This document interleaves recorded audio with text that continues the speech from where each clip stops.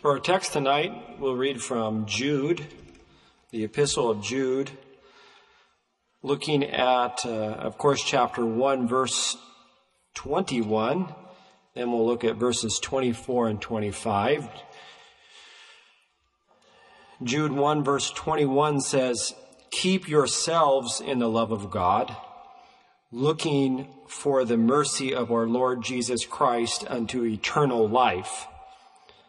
Verse 24, "Now unto him that is able to keep you from falling, and to present you faultless before the presence of his glory with exceeding joy, to the only wise God, our Savior, be glory and majesty, dominion and power, both now and ever. Amen."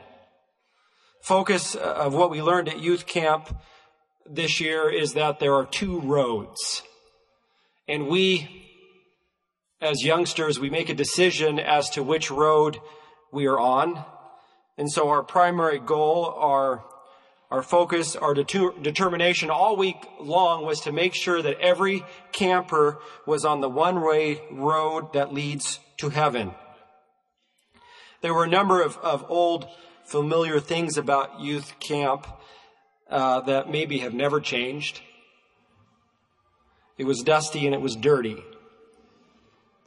When we arrived, they were mowing the lawn, and all day on Monday, in fact, and it seemed like the mower was just moving dirt around. In fact, there was a swirling haze of dust that just spread all over the camp, and we wondered, why are we mowing the lawn? If anybody spent much time around the basketball or pickleball courts, there was almost a coal-like film that would attach to you if you were down there. It was worse than ever, in fact, so I guess things haven't changed. They've gotten worse in some regards. I've never been so dirty after shooting hoops. You could tell you were covered in like a coal-like silt. Every year when we arrive, somebody says, "The lake has never been so bad." And they said it this year too. Something at least very similar. It's lower, or it's in the worst shape we've ever seen it. And if you've been to the lake, it's a dark green and it's murky. And there's a mud that has a very distinct consistency. And if you get in the lake, the smell sticks with you all week. As a kid, I jumped in quite a bit, but it's been a long time since those days. So not much has changed about the lake at youth camp. The bunk beds, they're basically a sheet of plywood with about a 2.5-inch foam on top.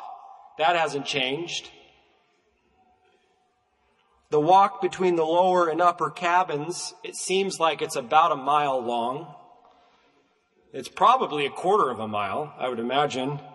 And between the lake and the upper area, it seems like about a 3-mile drive or walk. So not a lot has changed. Every year we seem to have a plumbing problem. This year was one of the most spectacular. At one point, there were 3 bathrooms that were completely backed up. The one by the kitchen, attached to the kitchen, and then one of the main restrooms, actually the ladies' restroom, up above, and then one of the staff housing restrooms. Roto-Rooter came out after a while. In fact, I remember one year, many years ago, where the plumbing didn't work throughout. We thought we were going to have to go home, but that was maybe the only more spectacular of a plumbing year than this year. At least one cabin had a wasp problem. There was another cabin that had a bat issue. We think there were even bats in the chapel this year. This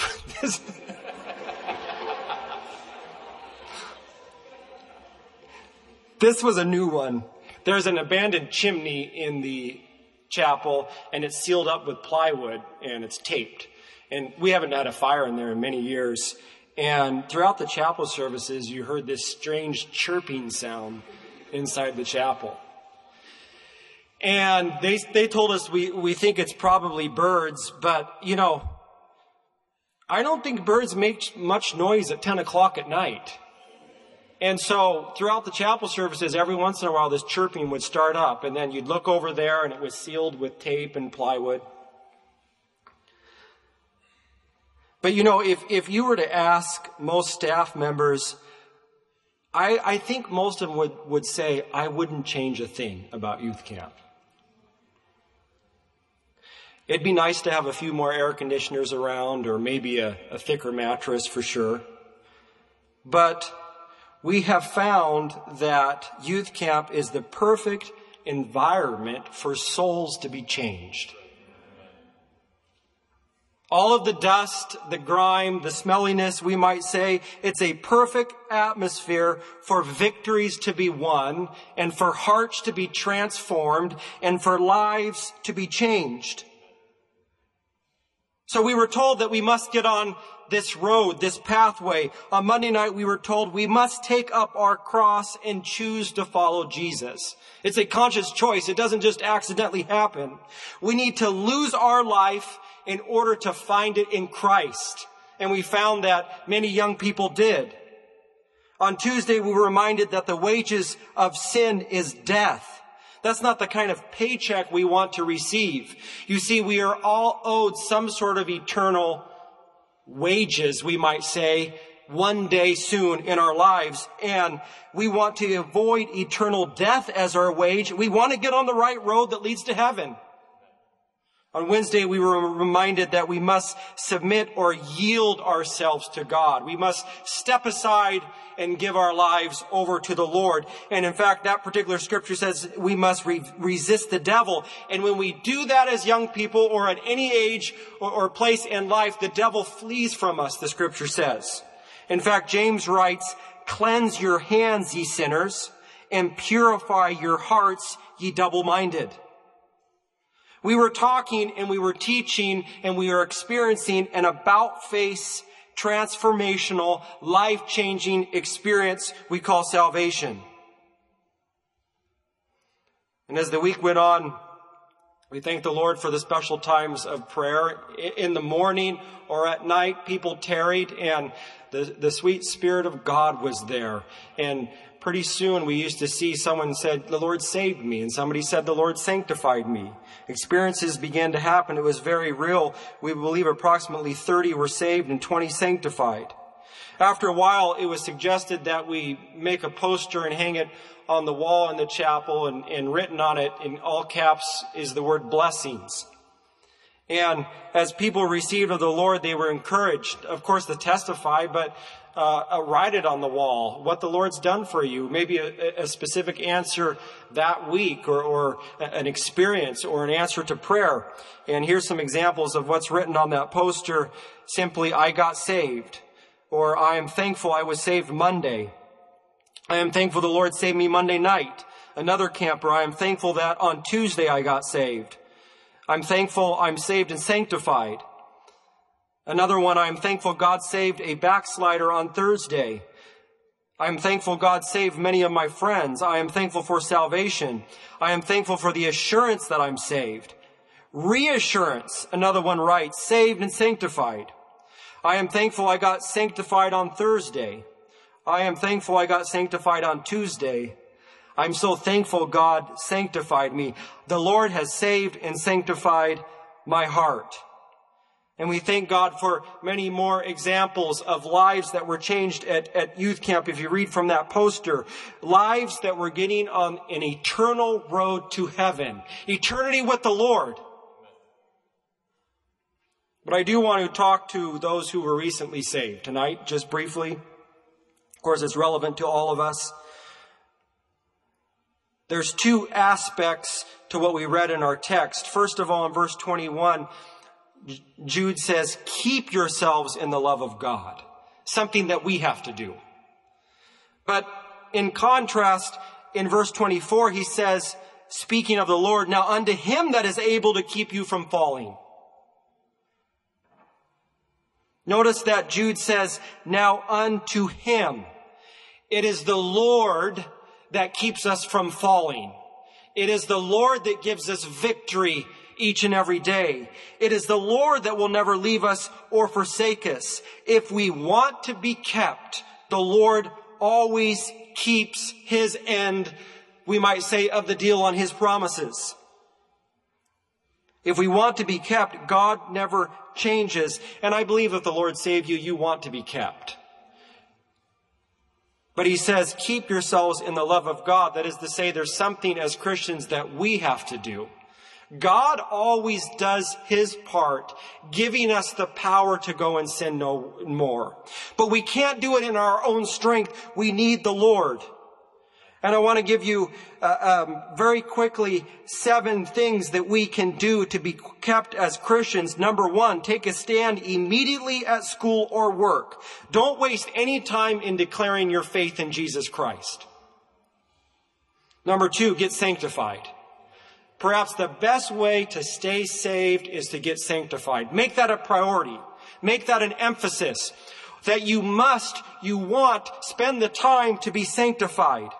Number 3, clear out your old playlist, your questionable TikTok history, your old Instagram stuff. Get rid of all of it. Don't compromise your testimony with trash.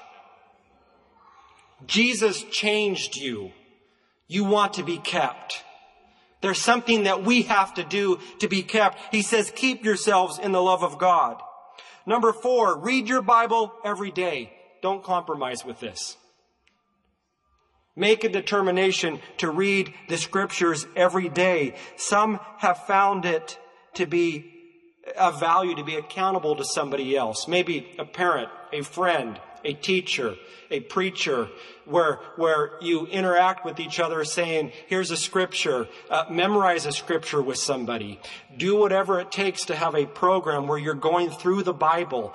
If you don't know where to start in the Gospel according to St. John. It's a good place to start. If you're reading the Old Testament, it's nice to read some new and some old every day. Go chapter by chapter, verse by verse. Have a program. If you need help with the program, ask your Sunday school teacher. We'll help you. Read your Bible every day. The Word of God, it gives us life. Number 5, be in church and engaged in church. Help at church. Use the altars of prayer. Use the prayer room. Testify. We want to stay on this road to heaven. And we're going to do what it takes to stay in the love of God. And we want to be at church whenever possible. Number 6, invite others to Sunday school and church. We've got more room around here. We've got more room in our Sunday school classes. We have room to take more to youth camp. We have, I believe that when we tell others about Jesus and we invite them to church, that in turn helps us to stay in the love of Christ. Because we're excited about what God's done for us. We're excited of what it is to be transformed, to be on this road. And there's more room on this road to heaven. We want to see others here at Youth Focus, at youth camp, at Sunday school, at Tuesday, Friday, Sunday church, whatever it may be. Invite people to church. And number 7, finally, perhaps the most important, pray always. Pray continually. Prayer changes things. You won't get sanctified without prayer. When you invite someone to church, pray that they'll come to church. Pray, in fact, it's a good habit to be in is when you open God's Word, pray, Lord, help me as I read your Word. Lead and guide me as I read your Word. You see, prayer is a part of all of this. We must pray. Pray without ceasing, the Scripture says. We want to have a heart that's in the spirit of prayer each and every day, and God will keep us. We live in desperate times. We want to be kept. We must pray. We want to keep ourselves in the love of God, as Jude writes. And he finally concludes, as we read now, unto him that is able to keep you from falling. Christ will keep you from falling, and to present you faultless before the presence of his glory with exceeding joy. You can be there. You can stay on this road. The Lord will help you. If you've not been saved yet, now's your opportunity again here. Just what the Lord did at youth camp to many hearts, Christ can do it for you as well. He can save you. He can forgive you. If you need to be sanctified, you've been recently saved, God can sanctify you right here around these altars of prayer. And we've been praying for a mighty outpouring of the Holy Spirit. We believe God can do it. And sometimes people ask, how do I receive the baptism? I've consecrated. I've done all that I know to do. You want to go and praise and thank the Lord. Sometimes I believe we get frustrated from what I hear that I've done everything that I know to do. Why have I not received? Well, you keep going. You keep praying. You keep praising. A lot of times we find that we receive of God when we pray for our friends, when we pray for others. There's lots of examples where we were praying for somebody else and God gave us the blessing. God will do that for you tonight. We're going to have an opportunity to pray. God bless you. We're praying for you that the Lord would keep you and God will give you victory. We look forward to this time of prayer. The song is 199. Let's come forward and pray.